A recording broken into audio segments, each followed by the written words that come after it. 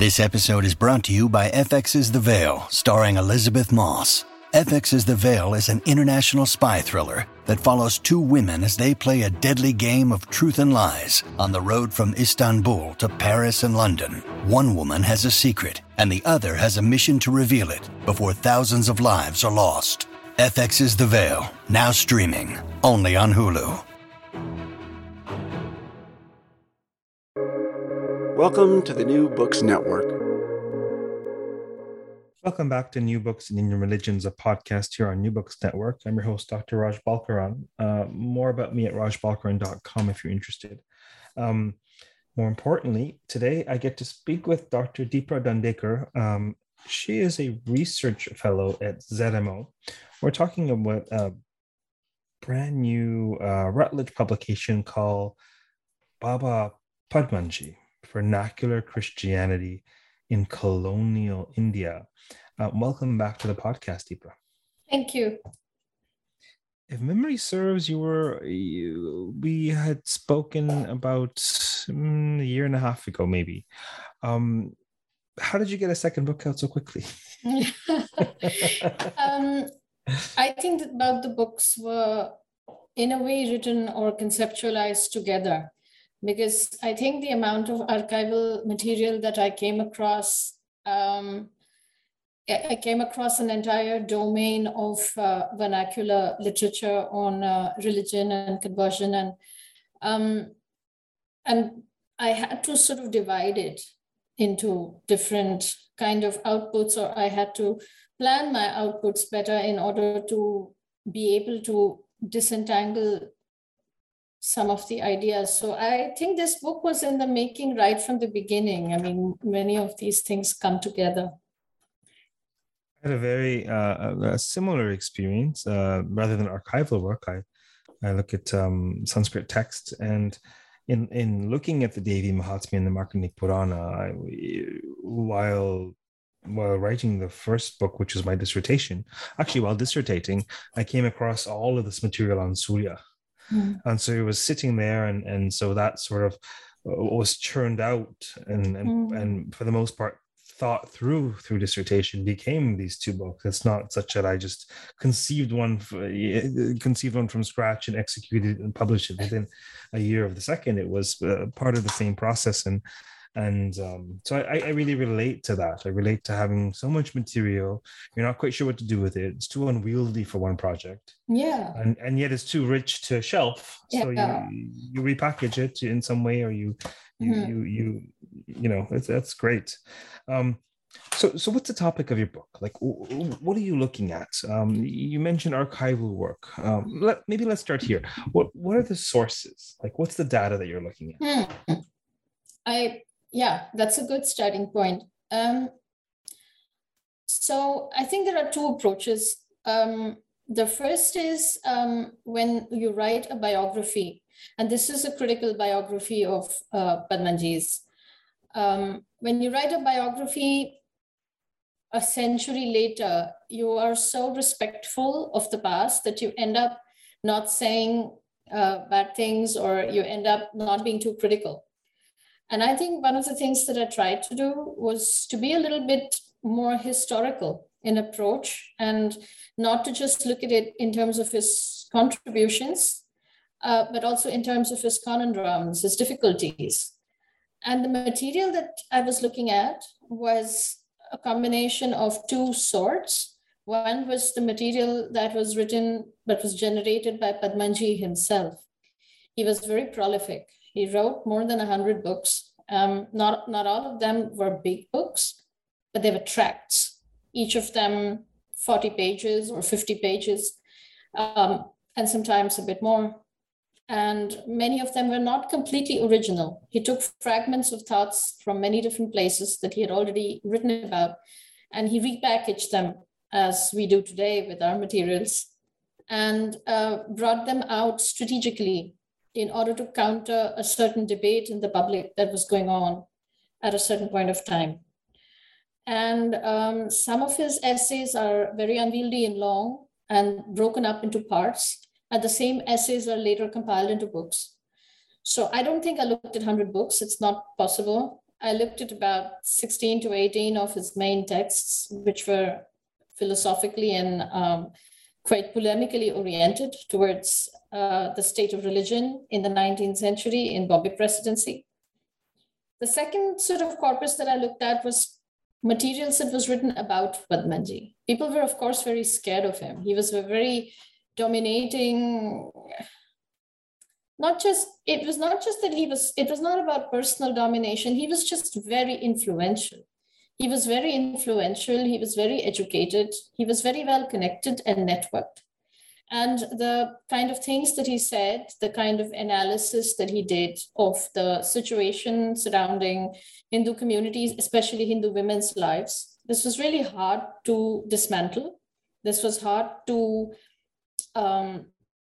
challenge. And in a way, for about 50 years in Maharashtra at that point of time, which was not Maharashtra, Bombay Presidency at that time, he ruled the public domain about what was the nature of modern Hinduism, that reformers who were from places like Prarthana Samaj or people who were educated from missionary institutions but wanted to reform were in a way more oriented towards reforming the position of women.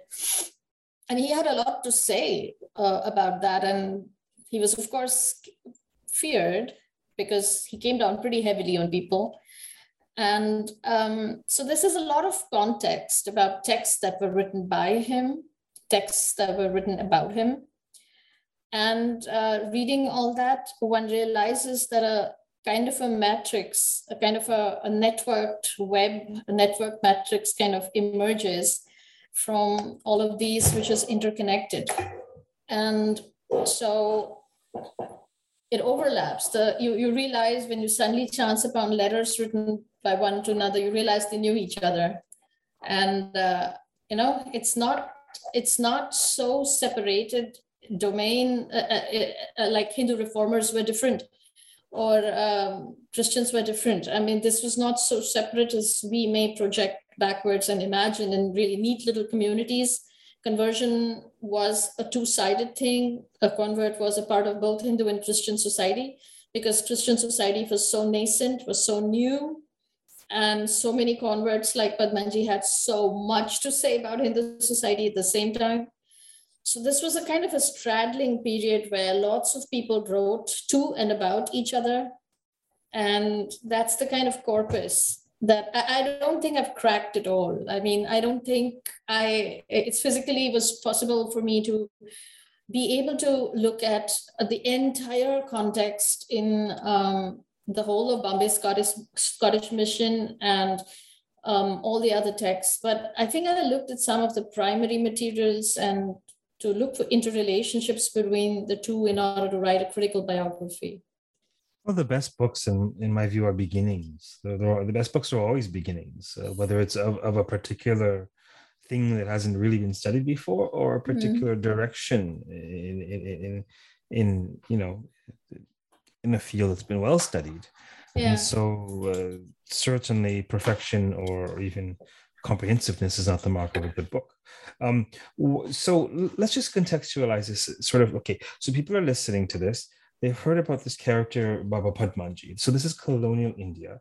Around when did he live? And what would you say what was his driving mission in his times? So he was born in 1831. And after a sort of beginning education period at home, and he was from Belgaum. He was from a small place, which is now in Karnataka, but was that time in Bombay Presidency. And then he went to Bombay for his further education, and he entered the Bombay Scottish Mission's Free Church Institution. There, of course, he met, at the same time, he joined a reform group. There was a group, not reform, it was a discussion group. It was called the Paramhans Mandali. The Paramhans Mandali started at around 1850. They were all students from the same kind of school background, these like the Free Church Mission, then there was the Robert Money School. There were these 3-4 schools in Bombay that were from. So all of these people joined, and they wanted to reform, and they wanted to break caste, and they wanted to do all these things, but they were against conversion. And Padmanji joined the group, and because of the kind of the antagonism that he met there, he left the group. Now, the same group later on that got disbanded in about 1851 or so, regrouped as the Prarthana Samaj later on in 1867. And by then he was very angry with them, and he had anyways left them. And he joined, it was more of, I think he responded a lot to the fact that people hated converts. People hated Christians. They couldn't do much about European missionaries. But whenever they found the convert, they poured out all their scorn or all their hatred of missionaries who were seen as being embroiled with the colonial project. They poured that same scorn out on converts. And I think slowly this started making him feel a bit angry. He started engaging a little bit with the converts, their ideas, and especially the idea of feminism, of Christian feminism, of the reform of women in Hindu society.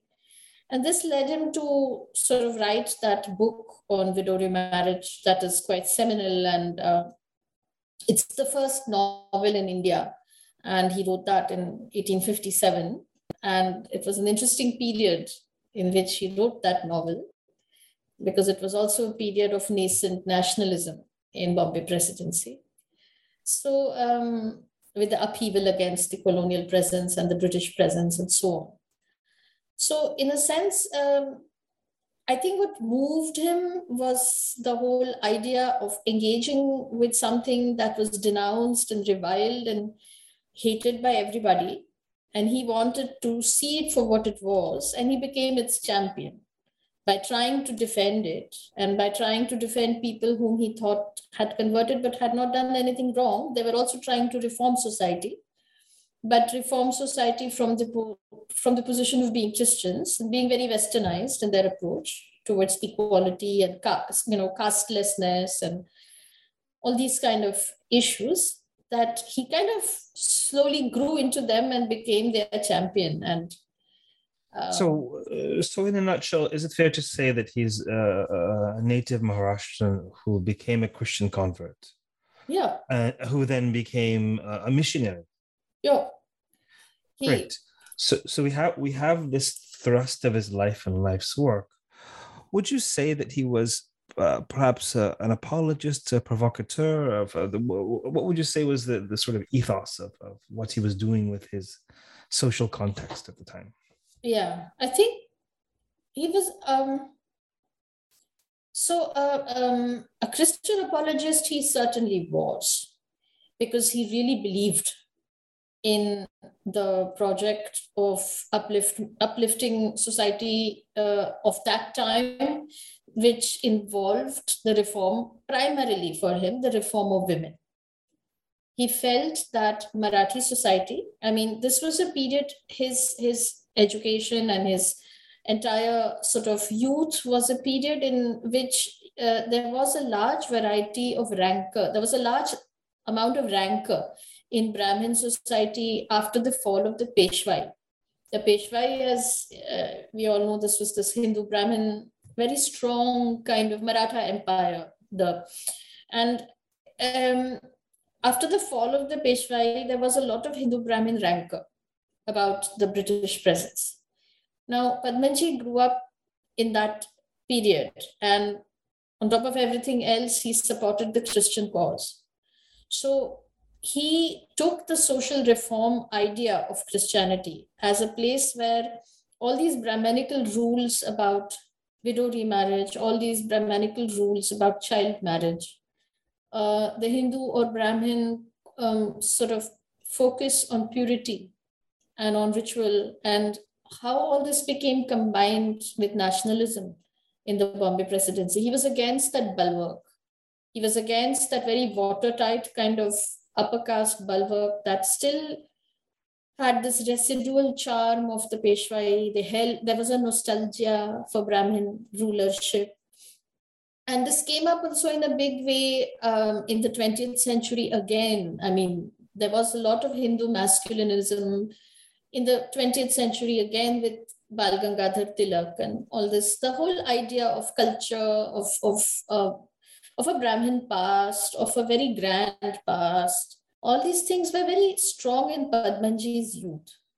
And he stood against it as a Christian convert to say that you may bring back the Peshwai, but what will you do with the women who are dying on the street corner? What will you do with the hundreds and hundreds of little girls who are widowed? What will you do with... He brought up social issues, and for him, Christianity and conversion became a kind of panacea. It became a way in which women could reform and women could get educated and women could remarry, because there was no sort of purity or pollution issue. And he supported Ishwar Chandra Vidyasagar a great deal, because the actual Widow Remarriage Act was Vidyasagar's entire social and legal kind of activism in Bengal. So Padmanji was a staunch supporter of Vidyasagar's. And it won't be an exaggeration to say that this first novel, this Yamuna Paryatan, this first novel he wrote, I think it's, as I read it, it's a social legal treatise in support of Vidyasagar only. So in that, he supported all these reform ventures that did not romanticize Hindu Brahmanism, especially for the lives of women.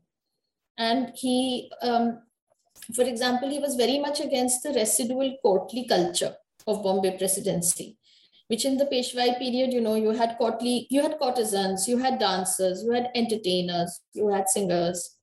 And in the rural areas, you had tamashas. You had these agrarian communities hiring dancing girls and these little troops and drama, skit, dancing, sexualized entertainment. He was very much against it because it exploited orphan women. It exploited the trafficking of women. It meant that women who were being tortured as widows in their family ran away from home and joined these groups. They went to cantonment towns, grew their hair back, and entered brothels. So the torture was so high for them, and all his books are about the torture that women go through in Brahmin society. And he wanted that the reform should be that was at that point championed by missionaries, saying that you have to break caste, you have to break all these stigmas surrounding women's lives, and you have to allow women to leave all these Brahmin ideas behind. It was considered sinful for women to learn how to read and write. He was a great proponent that they should go to school. Why can't they go to missionary schools and learn English and learn to read and write, learn arithmetic, learn all these things?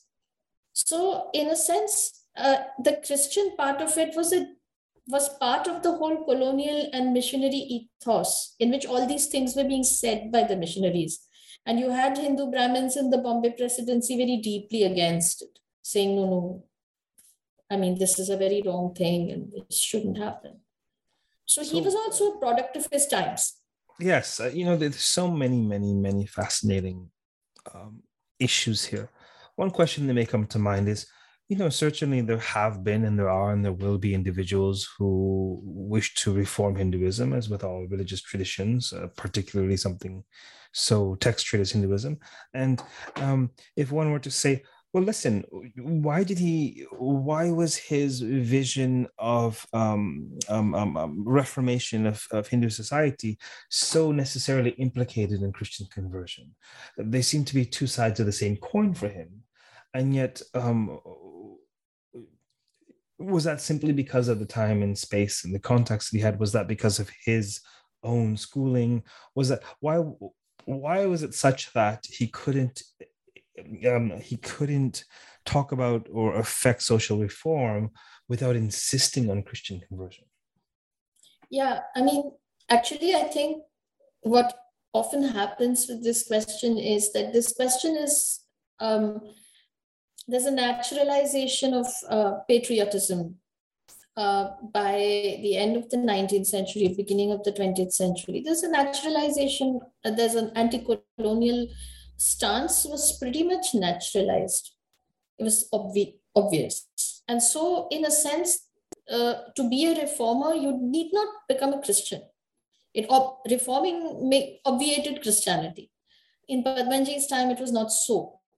You have to still imagine a moment where nationalism and patriotism was not, especially the kind of patriotism that was within the context of Hindu Brahmanism, which was connected to the Peshwai. You still had families that were connected for generations with the Peshwai, who had lived under the administrative fold of the Peshwai. And it was very difficult for everybody to just say, okay, now we become reformers. Because there was that, because the colonial defeat was very high, the rancor was very high, and it was very unfair for them that the Peshwa was deposed and just imprisoned somewhere, and everybody was supposed to now become part of it. It was very difficult. And so that was not a time in which nationalism or patriotism was naturalized for everyone. It was a time when it became a repository of a certain caste. In Maharashtra, nationalism is very closely imbricated with Hindu Brahmanism. Now, there were so many people like Padmanji and other converts for whom this entire, especially those also who came from a lower caste or who were women, people like Pandita Ramabai later on, who could not really see eye to eye with that variety of Hindu Brahmanism, which was very much connected to the past. So for them, conversion became the pinnacle of reform, that they felt that just being a reformer was a way of being neither here nor there. Just being a reformer and retaining your Hindu Brahmin identity meant that you could switch sides conveniently whenever you wanted. It meant that you gave a lot of lip service in big letters in newspapers saying women's conditions should be reformed. But nobody came forward to marry a widow because they still wanted to have pure Brahmanical marriages. Padmanji married 3 times. He married 3 times, and 2 of his wives, both of them were from compromised backgrounds. They were single women. And so he was calling out to each and every reformer to, if they were truly reformed, then they should leave the Hindu Brahmanism and all its rituals and deities and purity and impurity aside. And they should come forward and break the rules and show through their own life that they had transformed their life, and that this was the vision of a new India, where God did not have to be worshipped through blood sacrifices or by torturing the women in your family. You could pray, you could be religious, and at the same time, you could be patriotic. So in a sense, for his generation, between the 1830s and the 50s, which was still defined by the Second Charter Act, where missionaries began their institutions, educational institutions, this was still a time when he felt that being a Hindu reformer basically meant that you could conveniently stay out of taking a stand, because when it came to you taking a personal stand of marrying a widow yourself, you backed out because it was not done. You just said it on paper.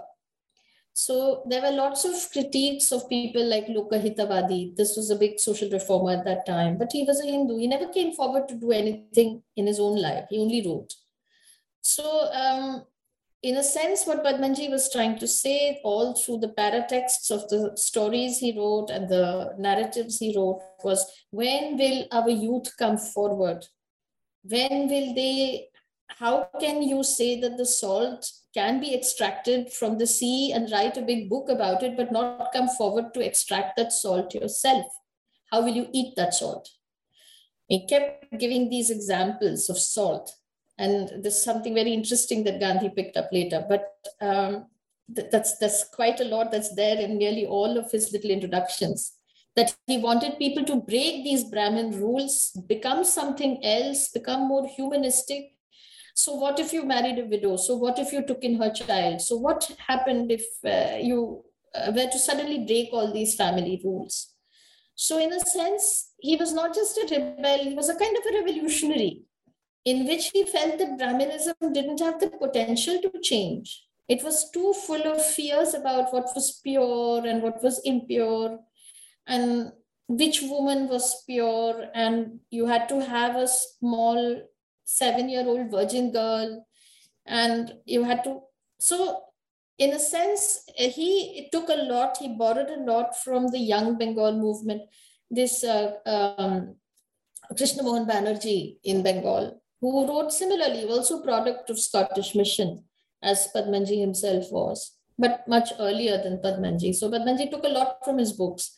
And it's the same idea of how Kulinism worked against women, and why couldn't we break society? Why couldn't we break the Brahmanical sort of, why was every lower caste or middle caste person going towards Brahmin rituals? Why couldn't they break it? What was there in the Brahmin rituals?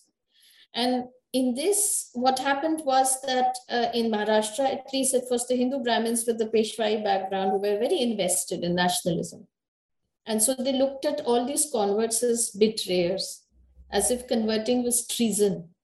Like it was treason, and they had no care for society and nation and community.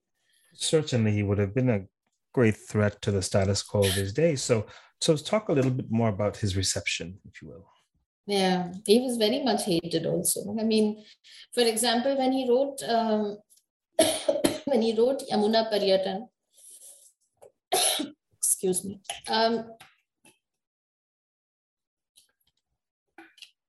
he was criticized a lot for what many of his Hindu readers considered to be an obscene book. Now, the book does have a rather provocative language, but because it describes the sexual frustration and the physical hardships that widows went through. Now, he collected all these narratives from he and his friends. They did a lot of research for this book, and he collected a lot of narratives from widows. And he wrote very frankly, almost brutally, about the way these widows were ill-treated, molested, and the fact that they were purely frustrated with their lives without children and husbands. And it was a shock. It was a shock to many of his readers to suddenly locate all these experiences, or the potential of these experiences, suddenly in the widows in their own families. And that the widows in their own families may have had these thoughts, and may have had these desires, and may have had these doubts. Should they run away? What should they do? Should they enter prostitution?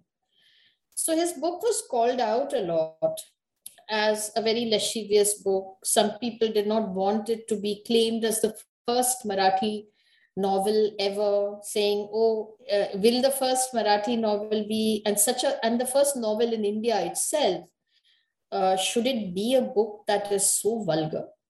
And so there was a lot of debate, and there was a lot of opposition to him as well.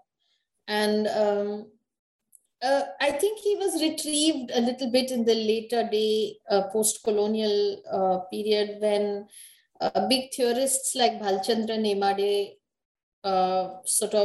celebrated Padmanji as a realistic author who wrote about the real brutalities of women's lives, and who could be seen as the vanguard or the trailblazer of post-colonial Dalit literature, post-colonial feminist literature, where women or Dalit communities came out to talk about their horrible frustrations with Hindu Brahminism, with masculinity. So he was later retrieved by writers like Nemade, who, as you know, is a big prize winner, literary theorist, who saw Padmanji's writings for the first time as a realism, as a trend in realism, and truly modern, because it sort of set the tone for post-colonial literature. And he was writing so early. He was writing in the first part of the 1800s. So in that sense, the reception in the 1800s was pretty devastating, especially since many widows also came out to say that they did not wish to remarry. He wanted every widow to remarry. And They did not have the wish to remarry. And he talked about the corruptions of pilgrimage towns, places like Kashi, Pandharpur, and these places which were hotbeds of sort of where widows congregated and were sexually exploited by the priestly community in these places. This was, of course, very provocative for the priestly community, who felt that, and Padmanji stood outside Christianity while doing it. Stood outside Hinduism while doing this. So he was not an apologist for Hinduism at all. He was actually saying that all these so-called pure places, look there and see how many women are exploited there and kept as mistresses by the priests there in these towns, and how they are ill-treated and how they beg and how they live an absolutely miserable life. Then the next, that quite relates to the next question that I have in your perspective. Was this interest in the plight of widows and what we would think of as maybe as feminist concerns, did this come from a particular formative experience? Was it just how he was wired? Was this just a very convenient way of exposing the ills of Brahmanism? Like, could you say a little bit about that?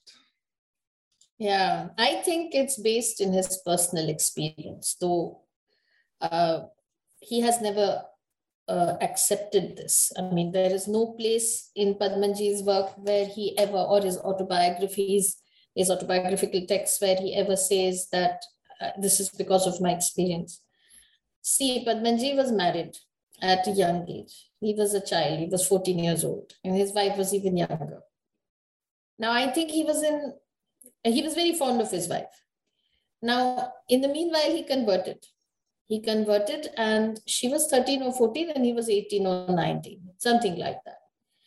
And the couple had made a big plan to run away to the mission chapel and convert there. And she had agreed. And just 2 days before the plan was to fructify, her father came from Bombay and took her back with him there. With her. He took her back with him to Bombay, her father.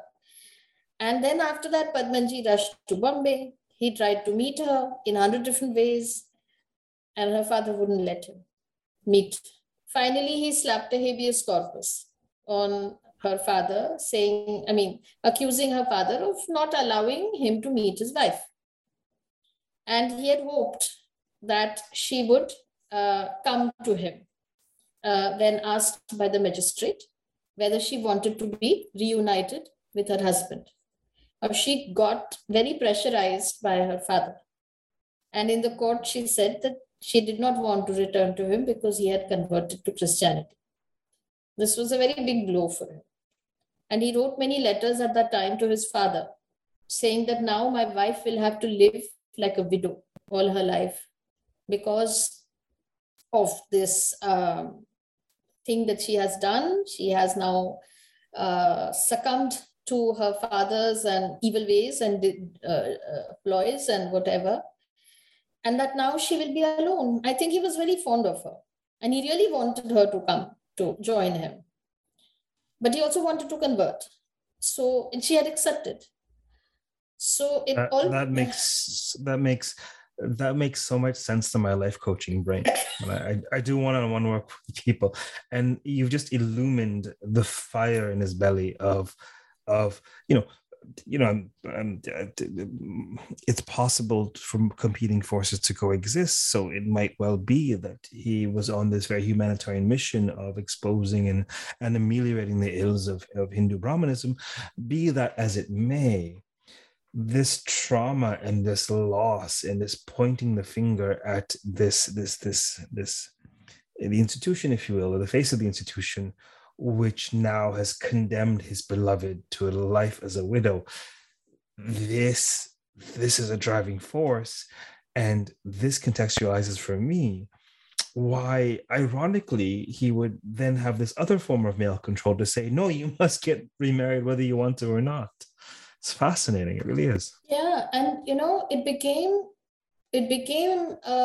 even more obvious that she had capitulated in court because of her father's control over her, because she came back to him 4 years later when her father died. And she asked him to take her back. Now, he had already remarried by that time, and he couldn't take her back because he was married again. This was about 4 or 5 years later. And it was very sad because even Padmanji's father offered to take care of her and take her home, and she refused, and she died in 3 or 4 years after that. So this created, it was a waste of their romance in a sense. It was a star-crossed lovers, right? Yeah.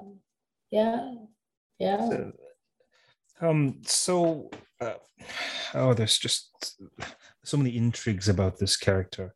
Who were his supporters? Who supported him?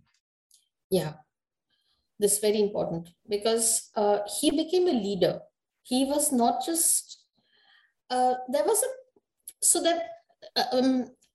okay, so to put this into a little bit of a perspective in terms of religion,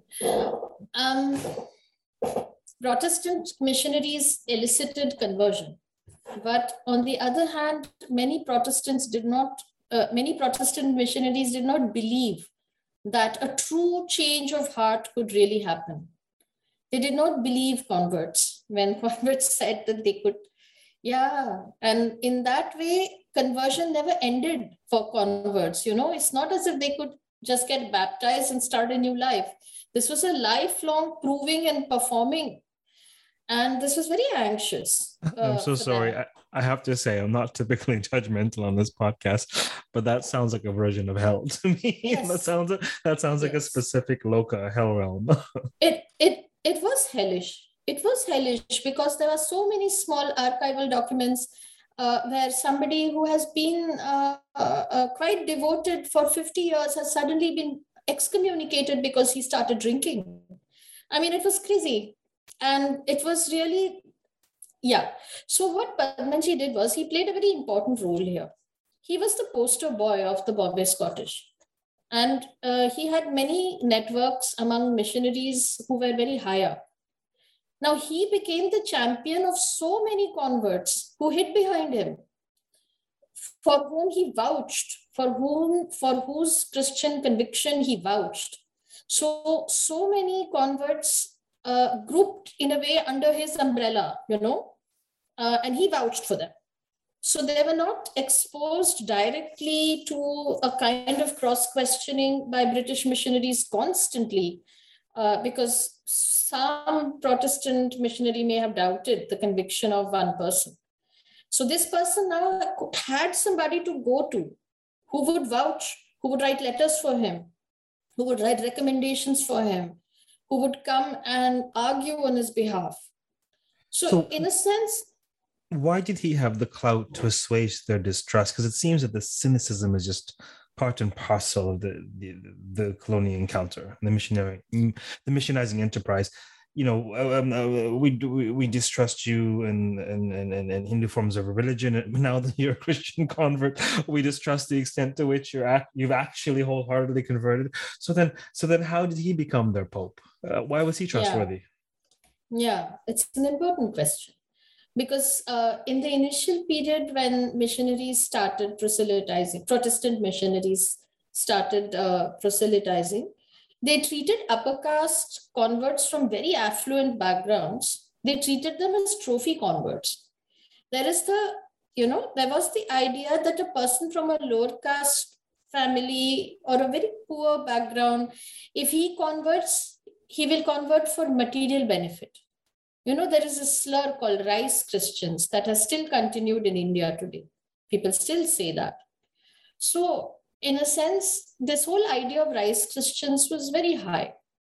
And therefore, what Protestant missionaries really appreciated was when people from very rich backgrounds, very affluent backgrounds, very high caste backgrounds, people like in Bengal, you had Michael Madhusudan Dutt. You had people like that with very, very big families. when they converted, missionaries also felt that they had won in this whole conviction battle, because you no longer needed to tempt a person who was affluent. That person could not just come to you because you hung some carrot in front, dangled some carrot in front of them. So Padmanji came from a very affluent family.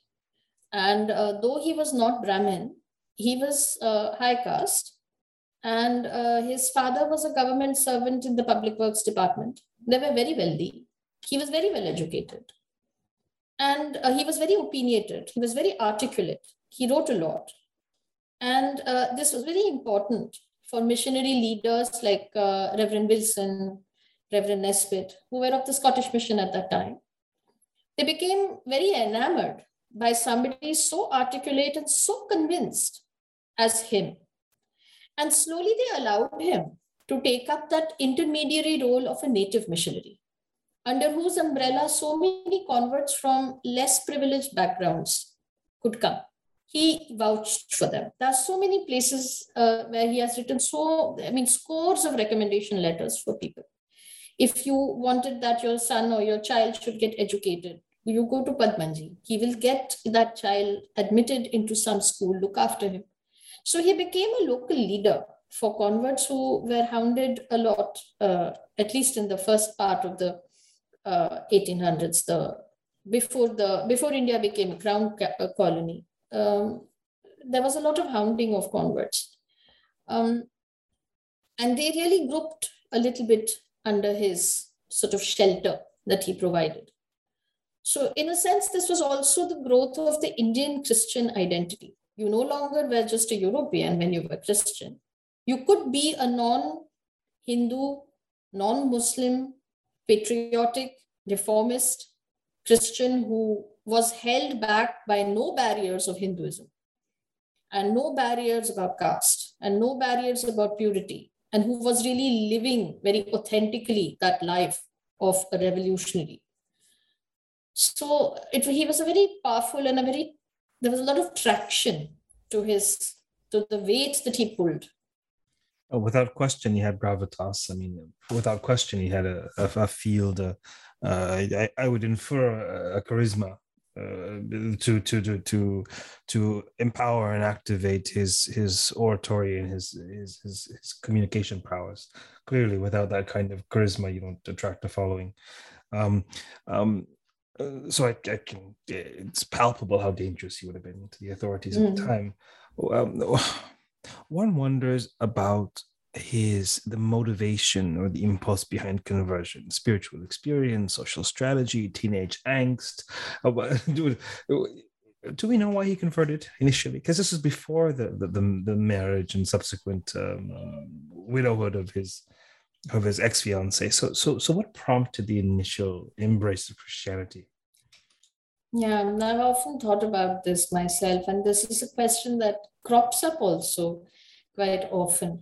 My answer is, it's a historical question. I mean, I feel that sitting from the kind of perspective that we do today, it's very difficult to imagine why somebody may have wanted to convert back then.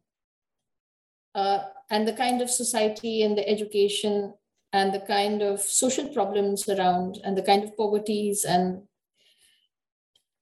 I feel that this is a question I can't answer, because I really can't identify with what that situation must have been, which was so personal that, so this was a period in Padmanji's life between 1851 and 1854. He writes a lot about that period in his autobiography, and there are many autobiographical texts that he has written. So he writes quite a lot about that period actually, and it still says nothing, because you feel that you can experience his conditions sitting now and you wouldn't have converted. But then that's the historical question. He was sitting back then. Yes. If I had to fathom a guess based on nothing but reading your book, I mean, clearly, this is not a field that I'm an expert in. I have some knowledge, obviously, in modern Hinduism. One would hope, but But just the random sense that I get is there was some sort of discontent in terms of his social standing. Perhaps he didn't have the echelon he was looking for, or the wealth he was looking for, and this discontent and his inability to rise to maybe what he desired within Brahmanical society or within classical Hindu society. Perhaps this was a pressure to be like, well, I'm going to opt out of this system and go to another system where I'm not capped in that way by my standing, my caste, my jati, my what have you. Now, just a random potential, who knows? That's what comes to mind. I think it's status. I mean, it's the other side of what you have exactly said. So on the one hand, you have a frustration, there's something lacking, there's something missing. He found a way to be somebody in the Christian paradigm. He found a way where he could leverage his natural skills and interests, yes, without the social cap. Yes. And in so doing, then that became the enemy. This yes. held me back.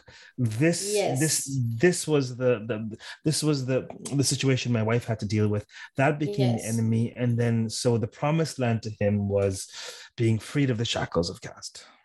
Yeah, and growing so much as an individual. It was no longer just because you came from a certain family or a background. It was a very early kind of, we may even say, a neoliberal paradigm. Yeah. That you became somebody. And this was this education, the status, the kind of, maybe it can be compared to how people from India would like to settle abroad today. It's exactly this whole... Without question. I mean, there are many reasons why people do that, whether it's financial, whether it's fleeing persecution, whether it's for their children. But without question, that's what I taste. I taste it. This is my way out.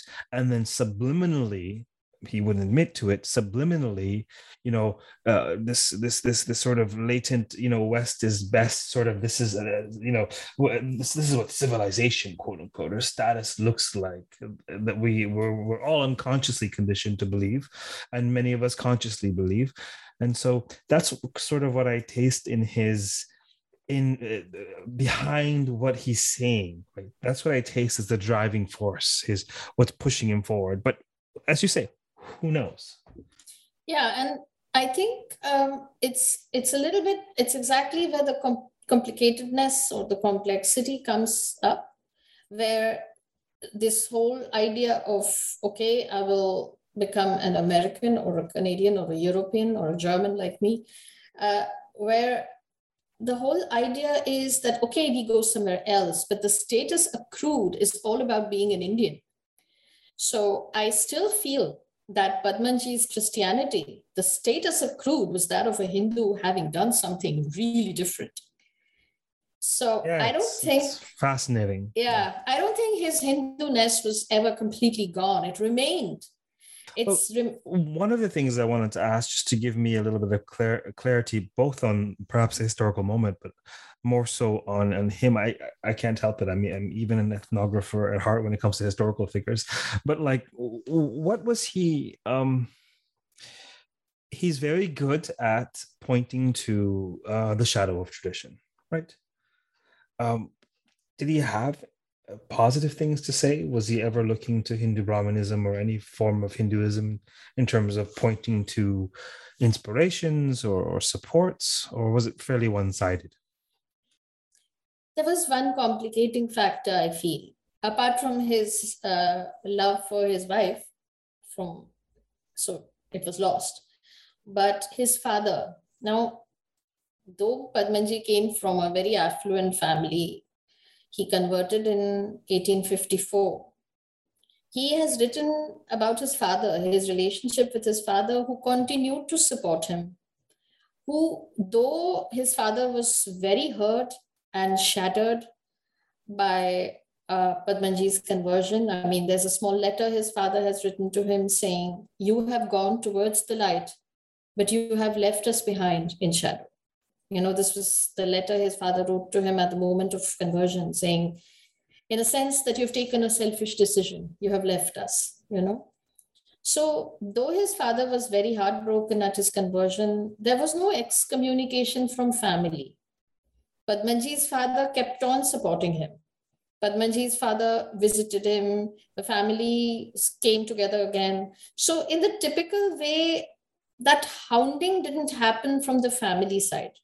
There were people from within the Brahmanical community who said, yeah, he has converted. And in fact, like his father in law, who did not allow the daughter to meet again.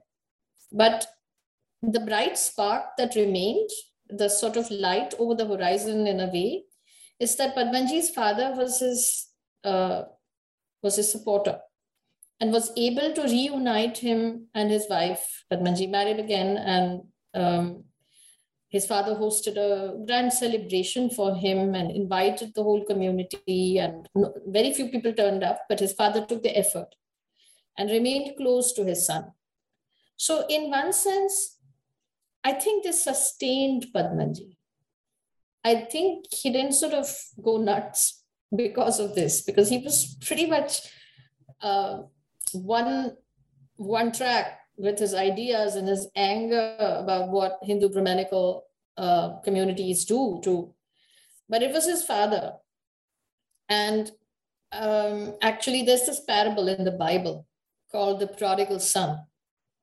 And he has written a whole story about a third person, but he has written about the recognition of the father's love and the return to the father's house and the acceptance and love that the father gave.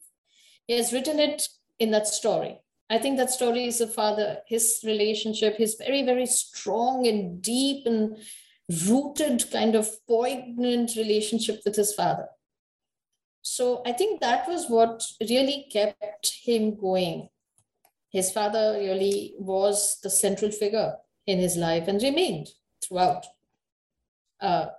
So I think that was something that was good as part of his relationship with the Hindu community. Fascinating. I don't know where the time has gone. Was there anything else? Well, I sort of stayed in the weeds a little more than usual in terms of the nuts and bolts, but I imagine or hope that it was rendered accessible for a broader audience nevertheless. Was there anything else about the book that you hope we touch on today? I feel that a lot of nationalism, I feel a kind of upper caste nationalism today erases the contributions made by converts towards reform and towards bettering Hindu society or bettering the position of women like Padmanji did. So I think a lot of it is erased by the understanding that Christians or Muslims could never have actually contributed to nationalism or patriotism at all. And I think this is what drives me a little bit forward to make it a little bit more inclusive, to say that there were various different communities and non-upper castes as well, who were very invested in bettering society, very invested towards working towards community reform, towards working towards progress. And I feel they should not be erased through nationalism. That doesn't, or that may perhaps have the potential of erasing the contribution of Christians. So I think that was what was the driving. I feel interested in alternative discourses of patriotic sort of developments, and because the colonial period was that people were very aware that there's colonialism and there's the white person, and they were very aware, and there were many groups who were working towards this, towards reform. And I feel Christians shouldn't be erased totally. That's my interest. I understand. Well, thank you for sharing. And just one thought that comes to mind regarding what you've just said in the entire enterprise of the podcast. I think there's a parallel there. Without question, within the Hindu world, there's so much baggage and anger and dismay and discomfort. The colonial legacy is there's still lots of processing to be done on an individual and a collective and a global level. So unsurprisingly, folks might get triggered when one might say, hey, let's think about the Christians, or let's honor the contribution of the Christians. So clearly there'll be emotionality there. New Books in Hindu Studies is a little more defined and easier to track, and there's a particular audience who would be interested in all things Indic and Hindu.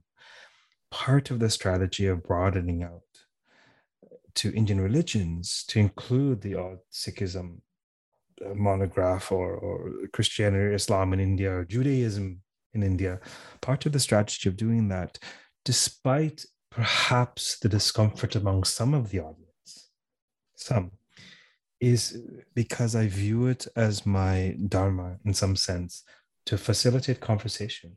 My role is to showcase that monograph, that project. The guest is God, and then I move on. My role is not to adjudicate or critique. That is not my dharma as a podcast host. It's to facilitate conversation, because if we can't facilitate interreligious dialogue within the subcontinent or the Indic world, how do we do it as a globe? And so, I really appreciate your thoughts on that.